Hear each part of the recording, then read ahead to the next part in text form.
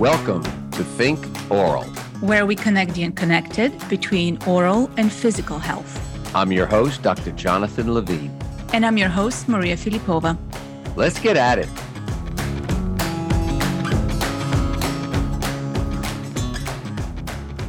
Welcome to another episode of the Think Oral Health podcast. My name is Maria Filipova, and I'm your co-host with Dr. Jonathan Levine. We are very excited, and I think I don't say this lightly because every episode so far has been such a thrill and a privilege to have. But boy, are we excited about our guest today and the conversation we're about to have. Welcome to my partner in crime, Dr. Jonathan Levine, and I invite him to introduce us to the conversation partner for today.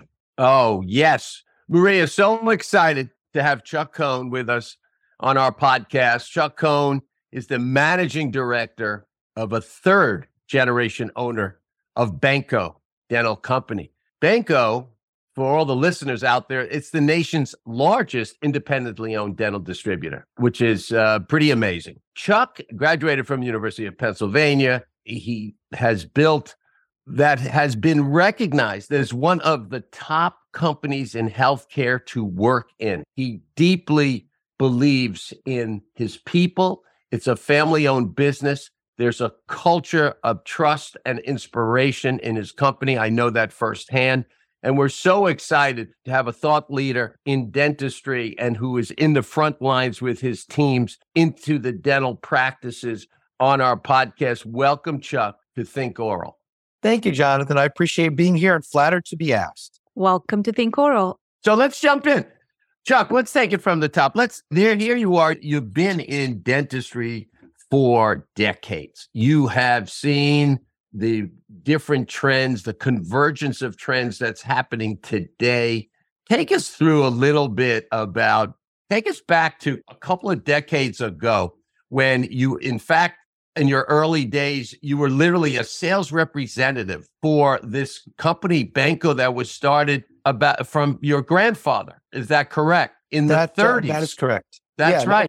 The early days. And take us up to the trends that you're seeing today that is fueling a lot of excitement for this industry. Sure. Thank you very much for having me. Flattered to be here, as I mentioned before. So I don't really think it's right to start with where I started. It's really where the family started. So my grandfather started as a peddler in 1926, actually peddling dental instruments from door to door. And we are now third generation, 92-year-old company. He settled in 1930 in northeastern Pennsylvania and started a dental depot, which really every small town had a guy like my grandfather, sometimes more than one. It was very much an over-the-counter business, and dentists would come in and buy things. I think the most important part of this conversation is really to talk about how dentistry has changed since 1930. So the question I get asked a lot is, how did your grandfather get into dentistry? And the answer is he got very lucky. And as a family, we're very proud and excited to be in dentistry, but it wasn't like a conscious decision. He happened to have a cousin. He was an immigrant from Eastern Europe, and he happened to have a cousin who was the founder and the owner of Premier Dental. So Premier Instruments was where they started. And he had started his business about 10 years before. They just celebrated their 110th anniversary, so maybe 15 years before. So my grandfather started literally with a case of Premier Instruments, going door to door,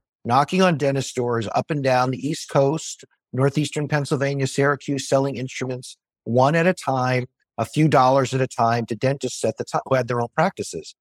What does that mean for today? So looking at it from a 90-year perspective, which I think is where it is, when my grandfather started, dentistry was not about preventive care.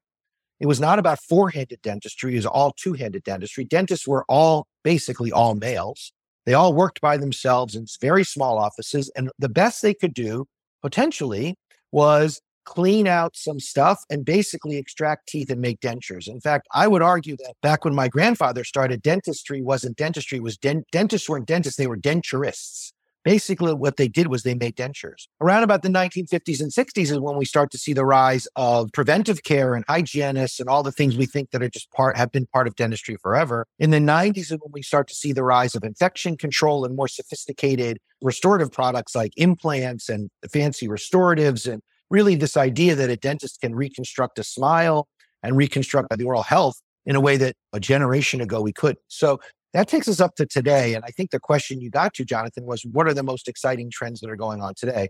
in my mind, the technology trends in dentistry are so exciting, right? So the digital dentistry, the 3D printing, where, by the time Jonathan, you and I, and Maria is much younger than we are, of course, by the time we retire, dentists, and even today are going to be 3D printing crowns left and right in their office. So single visit 3D printed crowns are within the next few years. The materials are getting better and better. So 3D printing is going to totally revolutionize dentistry. The second thing that I think is revolutionizing dentistry is really the practice of dentistry. And I think we have to give credit where credit is due. The DSOs have created different practice models that just weren't present a generation ago. Dentists can now be dentists in ways they could never be before. They can be self-employed and own their own practice. They can be employees of another self-employed dentist. They can have regional groups or mid-market groups of 5 to 10 practices, or they can work full-time for a DSO. And I am not of the opinion that DSOs are going to take over the market. I think they're going to be here forever.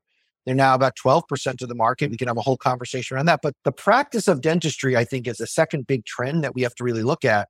And then the third one is something that we talked about just briefly before, which is this: where does dentistry fit into the overall healthcare system? And where does oral care fit in all medical care? So the three that I would pick to really talk about would be technology revolution and 3D printing and all the stuff I think dentists know about every day. The second one is the revolution in the practice of dentistry, how dentistry is delivered by practitioners. And the third one would be this idea around dentistry as a piece of oral care. Yes. So let's unpack that a little bit. Maria, I know where you want to get to, but I want to just lay some foundational questions. Absolutely. And unpack where Chuck was going. Chuck, on the business model, the delivery of care that the DSOs has brought to us, where now the fragmented industry of the one dentist, one hygienist, one assistant, high overhead, fairly low margin business, hard for the dentist to wear multiple hats and learn all those capabilities, now moving to more of an organized approach where there's a corporate infrastructure and the opportunity with proper leadership to improve the delivery of care. Let's talk about two sides of that coin, where an organized approach, but a business approach could have a negative impact, but also the other side of the coin could have a very positive impact. Hey, can you unpack that for us on your thinking? Yeah. So the first thing is, with all due respect, it's your podcast, but I want to push back gently and respectfully about some of the things, some of the concepts that are baked into what you just said. The first one is, I have a bias, and my bias is a strong one, to say that dentists and a single practitioner dentist are actually very good business people. I see it over and over again. And the evidence that I give you for that is, tell me a business in America where the business owner makes 30, 40% of the gross proceeds every year. So there's a common misperception that DSOs are somehow better business people or have some sort of magic wand to deliver dental care in a more profitable, more business-like way. Now, that's not to say that the individual dentist is able to do everything that he or she is supposed to do, but let's give the dentist props. The miracle of the dentist. The individual dentist is the main producer of the dentistry, they're the main HR person, they're the main CFO. They're wearing a lot of hats. And looking at the profit models and the profitability of the individual dental practice, they're doing most of those things very well for a small business. And overall, asterisk, if you can afford it, and that's a whole other conversation, if you can afford it, the dental care in the United States is delivered by a great group of professionals under a very strong business model that delivers high clinical outcomes in a way that the dentists and the patients are the winners. Now, that said, there are these relatively new things called DSOs.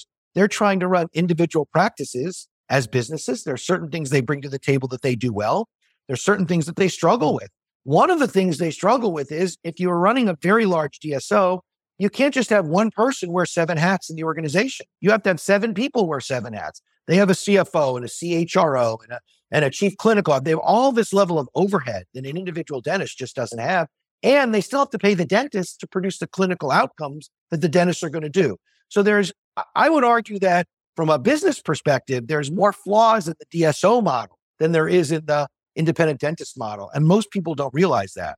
I would add to that, the nice thing and the exciting thing for me is that there's more ways to be a dentist today than there ever were before. If you want to be a full-time employee and take home 6 figures plus every year, and at the end of the day, you leave and you got no worries, you can do that. You couldn't do that a generation ago. You can do that. You want to be an individual business owner and have all the hassles and make more money from that, you can do that too. And everything in between. And that's something that I don't think as dentists or as the profession, we really celebrate enough. I think there's too often times where independent dentists go, oh, the DSOs are bad. No, the DSOs provide a very important role, not just for patient care, but for the dentists themselves. And I think they don't get the credit that they deserve. And then in the middle, there's dentists who want to be entrepreneurs and own 10 practices and still have great clinical outcomes. You can do that too. And I think that's really wonderful. Chuck, I'm so happy to hear you take that position. Number one, I am an individual dentist practice owner that you're describing. I know how long it took, decades, to develop capabilities, especially when it comes to some of the things we never learned in dental school. And we really start learning it, as with all small businesses, by the iterative process of making mistakes and learning by those mistakes, and really surrounding yourself with as many experts as you can and outside influences to help you move towards that. But I also think you described the double-edged sword of the DSOs, where there's the downside if the leadership and the intention, that vision of those companies are in the wrong place, as it comes to outcome assessment, quality control, and driving wonderful clinical outcomes, versus the DSOs, which I can think of a few without mentioning them, that have strong clinical outcome vision, that creates IT systems, that connects the dots between, let's say, oral health and oral health, that are very innovative. Like anything else, there's a lot of differences within this growing trend, but it's great to hear about your understanding of the individual dental practices. Some of the things, and I want you to take me down the road because you live this from a leadership standpoint, building an organization. You built an incredibly successful, independently owned distributor company that does also so much more than just selling products. And tell us a little bit about your vision of leadership and the importance of building a positive culture in an organization, because that's very much what a lot of dentists do struggle with, because they have to learn that. And it is learnable skills, as we all know, but it's something that the profession would do well to understand that better, and how you've done that. Yep.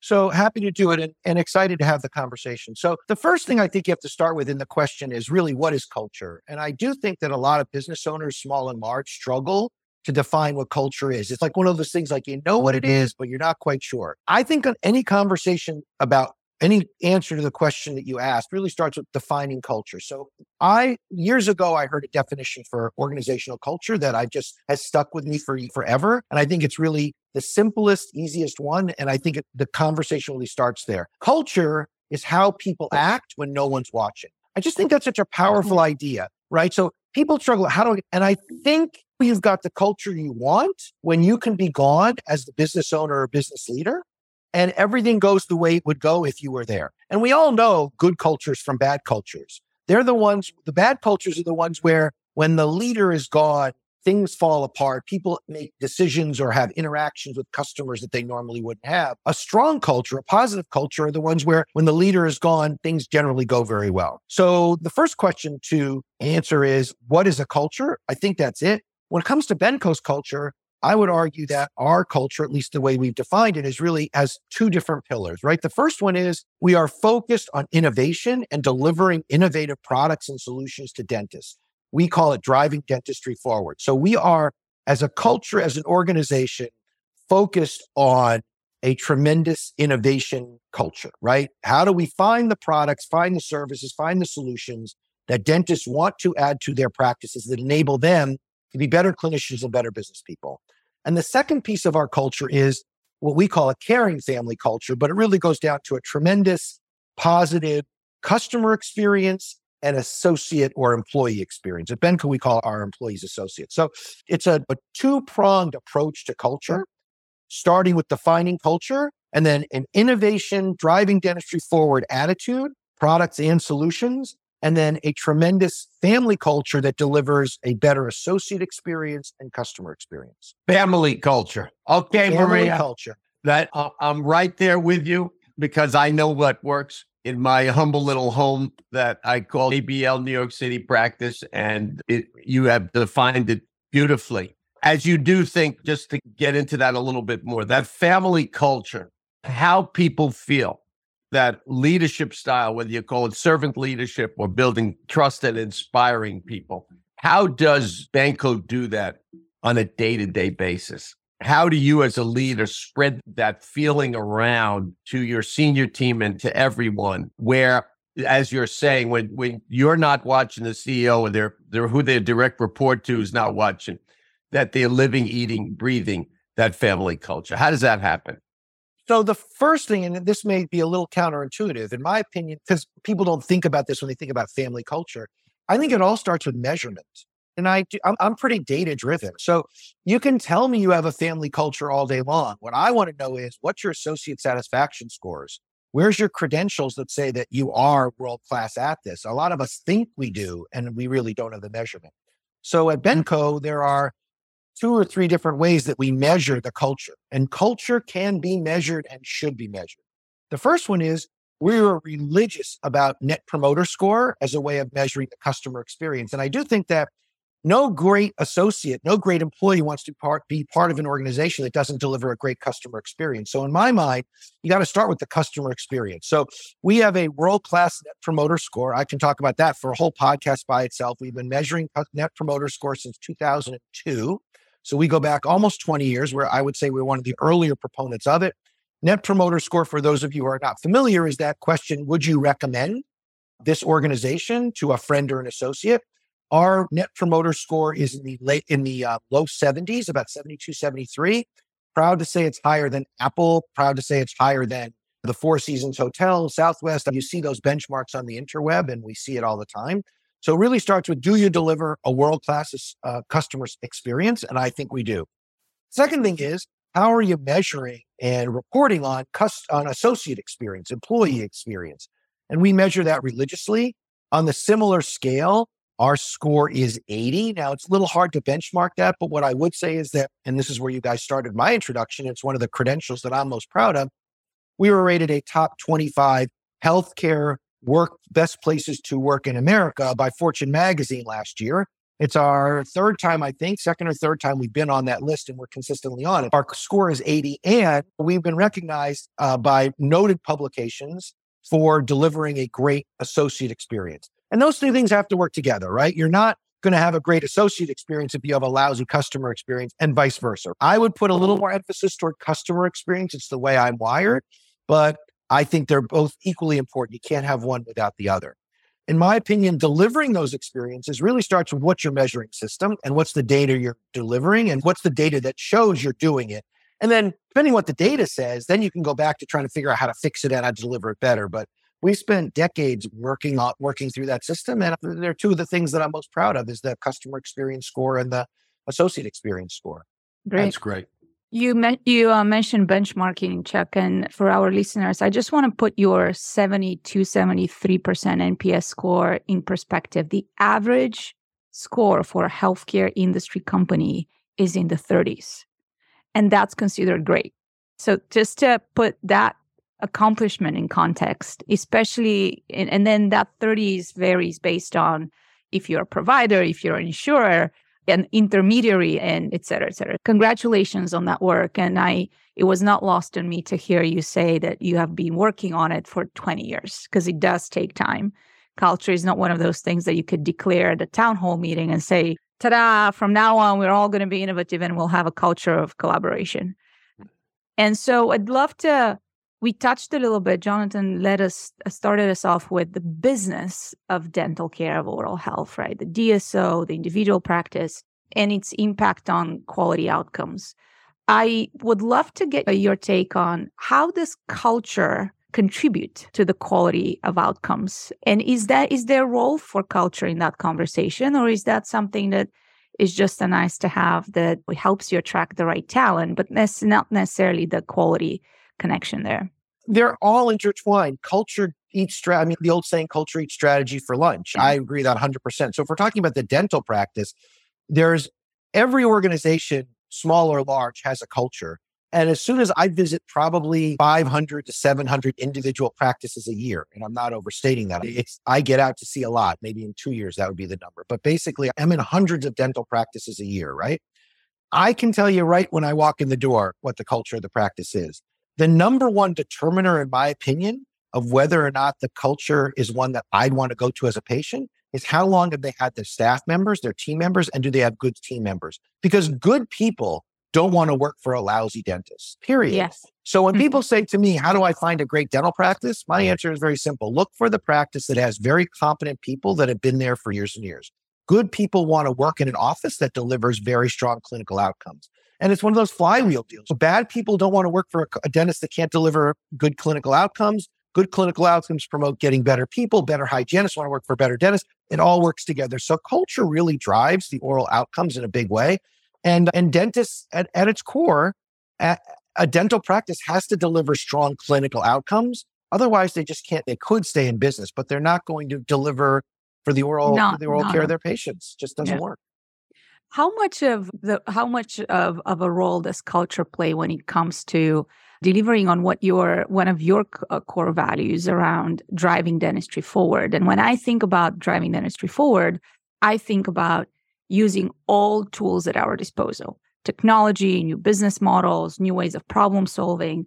I'm very wary of using the word innovation because that's overused and has so many different definitions. But for me, innovation is attacking old problems in new ways. That's it. Yeah. And it doesn't matter if it's AI, quantum computing, 3D printing, or pen and paper. If you're attacking the same old problems in a new way, you are doing innovation. So tell us a little bit about specifically, how do you see technology and innovation or culture making it easier for dental offices and people in oral health to be able to innovate and apply some of those new ways of solving all problems? Sure. So I'll give an example from the Benco perspective, and it happens to be a wonderful one that involves Jonathan. So I'll start there because I think where you started was, how does culture help us at Benco deliver that? Yeah. So we've adopted this mantra around driving dentistry forward for about 5 or 6 years ago, certainly pre-COVID, because one of the things we recognized was dentists love innovation. They love products and techniques, but there's not enough companies that are focused on it to deliver that. So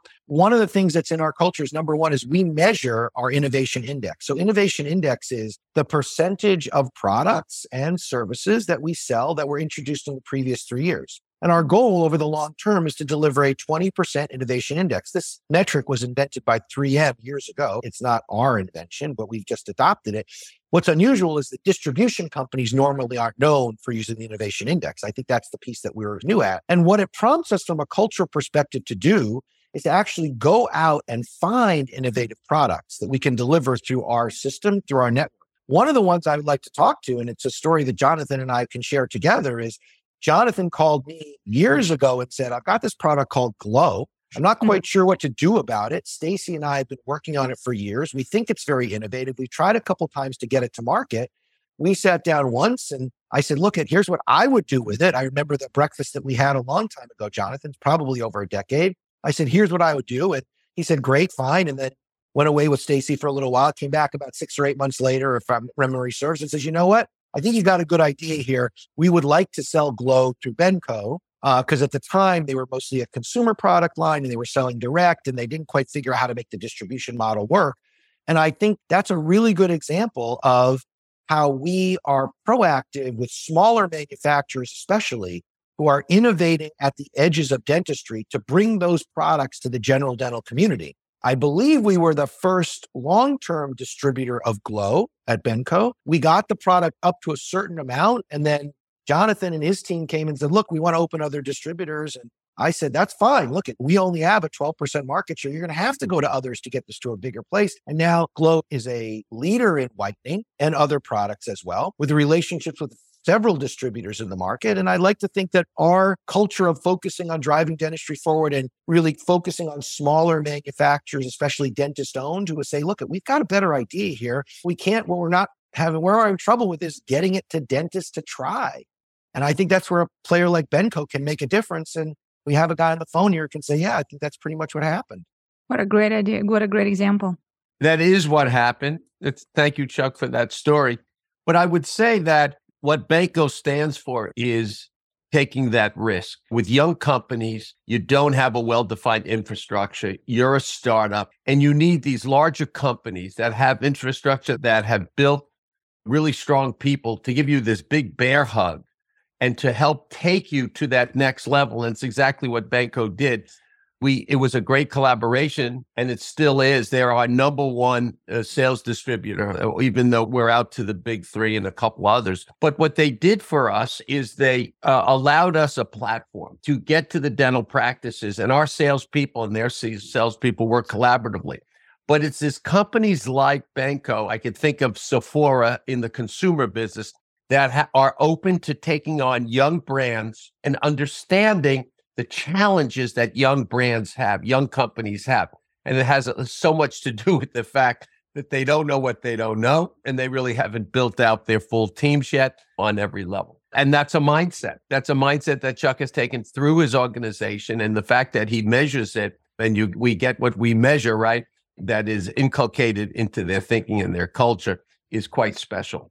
Great way to think about differentiating yourself from the other distributors as well. And it's not easy to be able to identify areas or companies that you want to take a bet on. That assumes having a certain level of perspective or conviction around the pain points that dentists might be experiencing or where the market is going. So in that respect, Chuck, I'd love to hear your thoughts, especially for those listeners out there who might be working on a new innovation, who might have a startup that are looking to get into the dental offices.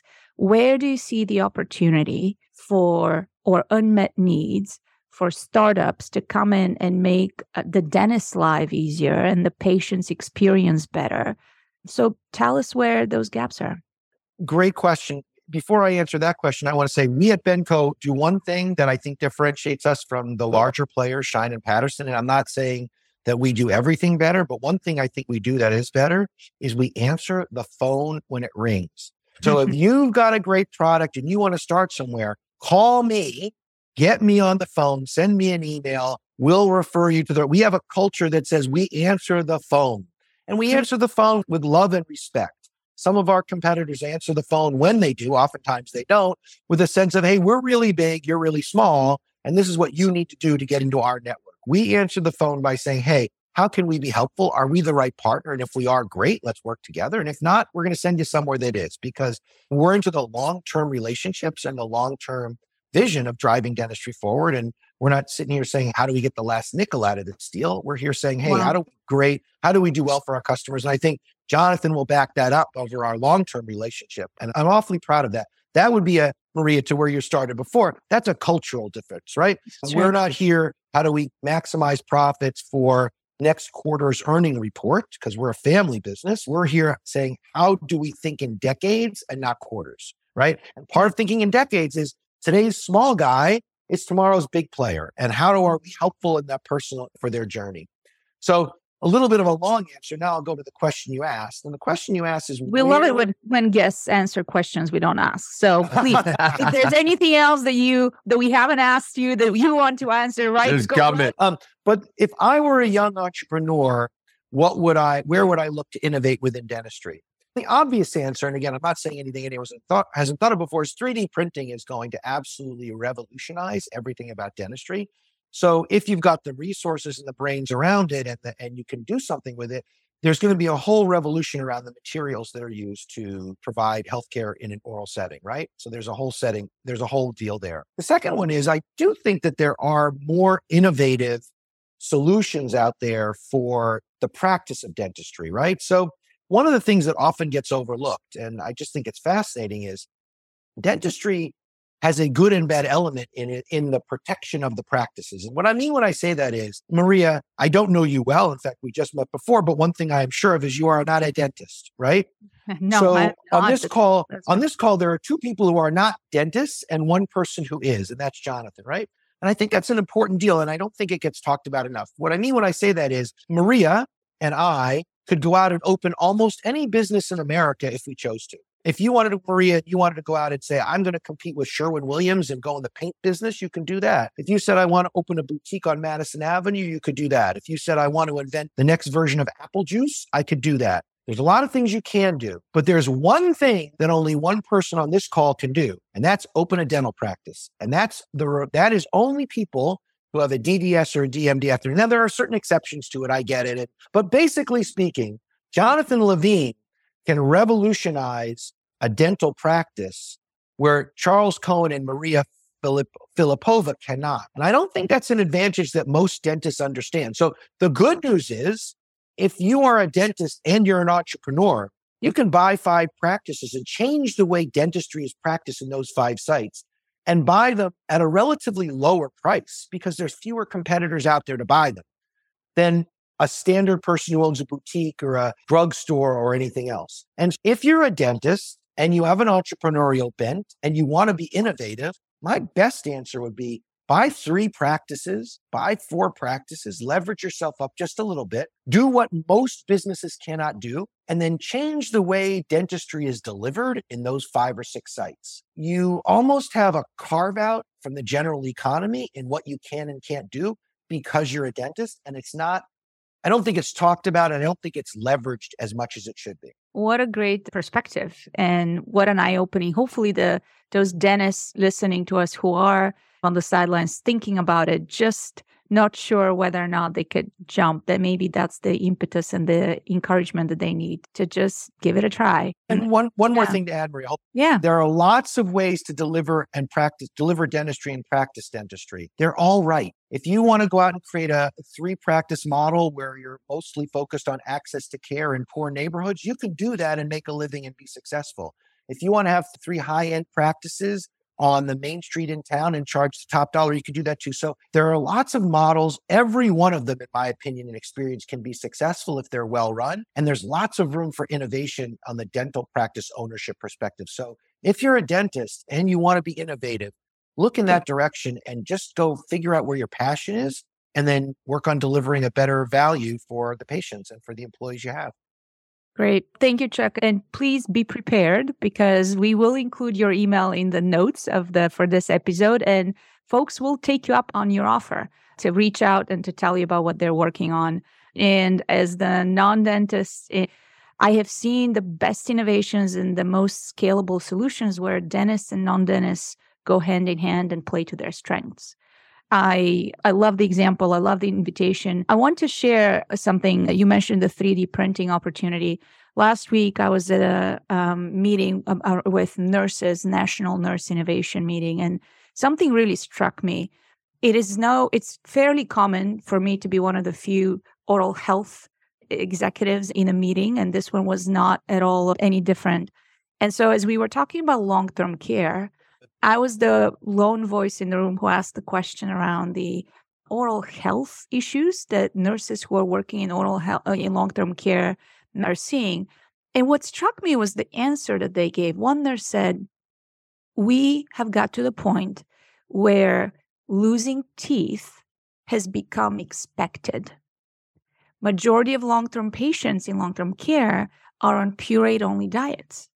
Somebody else raised their hand and said, "Actually, toes and teeth are a luxury for diabetics. Toes and teeth are a luxury for diabetics."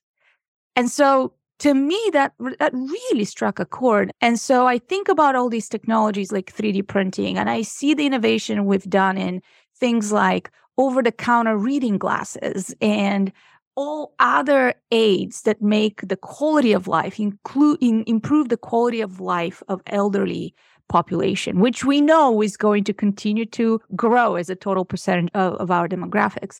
So wanted to get your reactions to opportunities to innovate in areas where we're connecting the dots between medical and dental experiences and where we're improving quality of life and the role that dentists might play in that overall systemic health connection. Yeah, it's a great question. And you're asking a little bit of a third rail question, but I'm going to answer the question directly because it was asked. 2 thoughts. Number one is we as a society and as a profession can deliver care in which no human being within reason should lose any of their teeth before they die.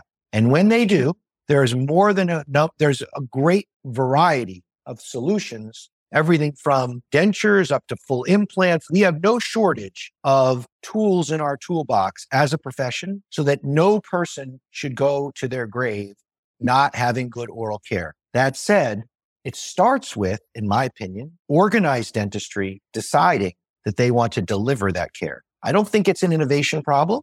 I think it's about organized dentistry deciding that we want to create a focus and a process around ensuring that those who don't have access to care today can get access to enough care that they can have a better quality of life. Yeah. It's up to the profession, and the dentists through the ADA can make the decision that we are going to make to offer access to care dentistry for those who today are priced out of the dental community. Jonathan, I know you have a point. It's not innovation. It's not technology. It's dentists and dentistry. Dentists are individuals. Dentistry is the profession. As soon as dentistry as a profession decides to advocate for things like Medicaid coverage for dentistry, all the things that we know would provide dentistry for those who don't get it today, as soon as the profession decides that's what they want to lean in on, the technology is there, products are there. It's very close to being offered. It's just dentistry deciding that they want to advocate. You've come on our foundation mission with us for our Glow Good Foundation. Benco has been an incredible supporter for our foundation. I couldn't agree with you more. And it has a lot to do with leadership, the organized dentistry and the leadership and their mindset of creating a level playing field or some type of equality. The idea of dentistry and also in medicine, it's a common thread, is to take action upstream, prevention and wellness, and not wait for people who have periodontal disease, decay, lost teeth, lost vertical dimension, lost facial aesthetics, lost airway, lost sleep. And because as you go downstream, that's when the systemic inflammatory diseases hits. And that's why we have a runaway train in healthcare. 20% of our whole GDP is spent on healthcare, about $4 trillion. And when those kind of numbers, we understand from the scientists and the researchers on this, as we think in medicine and dentistry upstream. So prevention, education, going into schools. And when you really think about it in dentistry, it's quite easy. It's how early can we get to people to teach them, educate them, get them the tools, and get preventive processes and systems. So the organized places like an American Dental Association and the leadership in organizations like that and companies that are working within the profession have to get active. We always like to say talk is cheap, right? But the truth is, who's going to take action? Who's going to lead on this front to create a level playing field? What we've done personally is start a foundation. We've gone to a specific area. And what I'm realizing as I've done these 6 missions is that the people who come on the mission with us get more out of those missions than the people we serve. And that's because dentists and the dental professionals and the allied people start understanding why we do what we do. My hope is that we can educate more people to go back to their areas, to give back to the community, and to help these areas. If it's a couple of prongs where at the point of service, people start helping people, but also on the organizational side, there has to be change, and it has to be in mindset. Yeah, I would say, Jonathan, I agree with most of what you said. Again, at the risk of gently pushing back on my host. This is becoming my favorite podcast. I love I love what you say, Jonathan. But let me give you the medical example. If access to medical care depended on foundations and charity, there would be a lot of people out there who don't get medical care. Let's call it what it is. We live in a free market system. And in order to make it work, there needs to be a business model that works. And I love the Glow Foundation. I've been on a mission, and I love charity efforts like Mom Missions of Mercy and Dental Lifeline Network. I'm on a board. I get all that.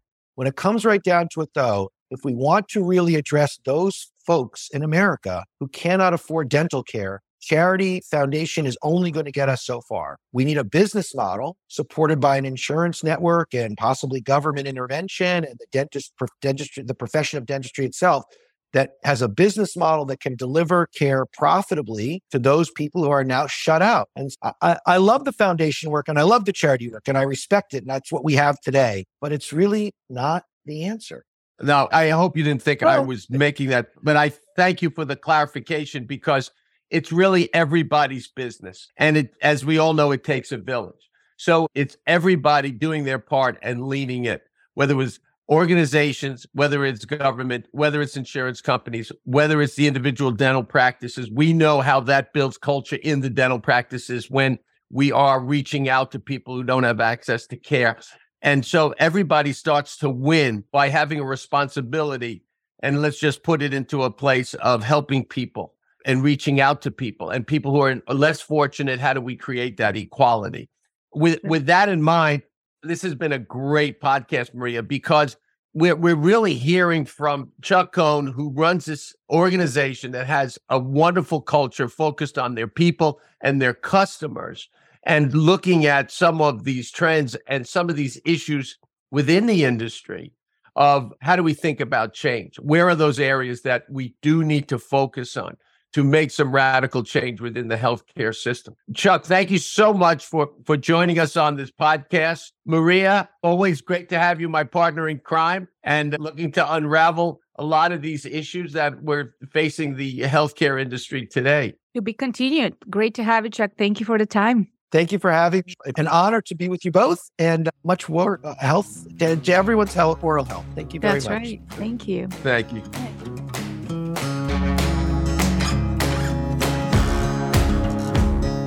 Thanks for listening to the Think Oral podcast. For the show notes and resources from today's podcast, visit us at www.outcomesrocket.health/thinkoral. or start a conversation with us on social media. Until then, keep smiling and connecting care.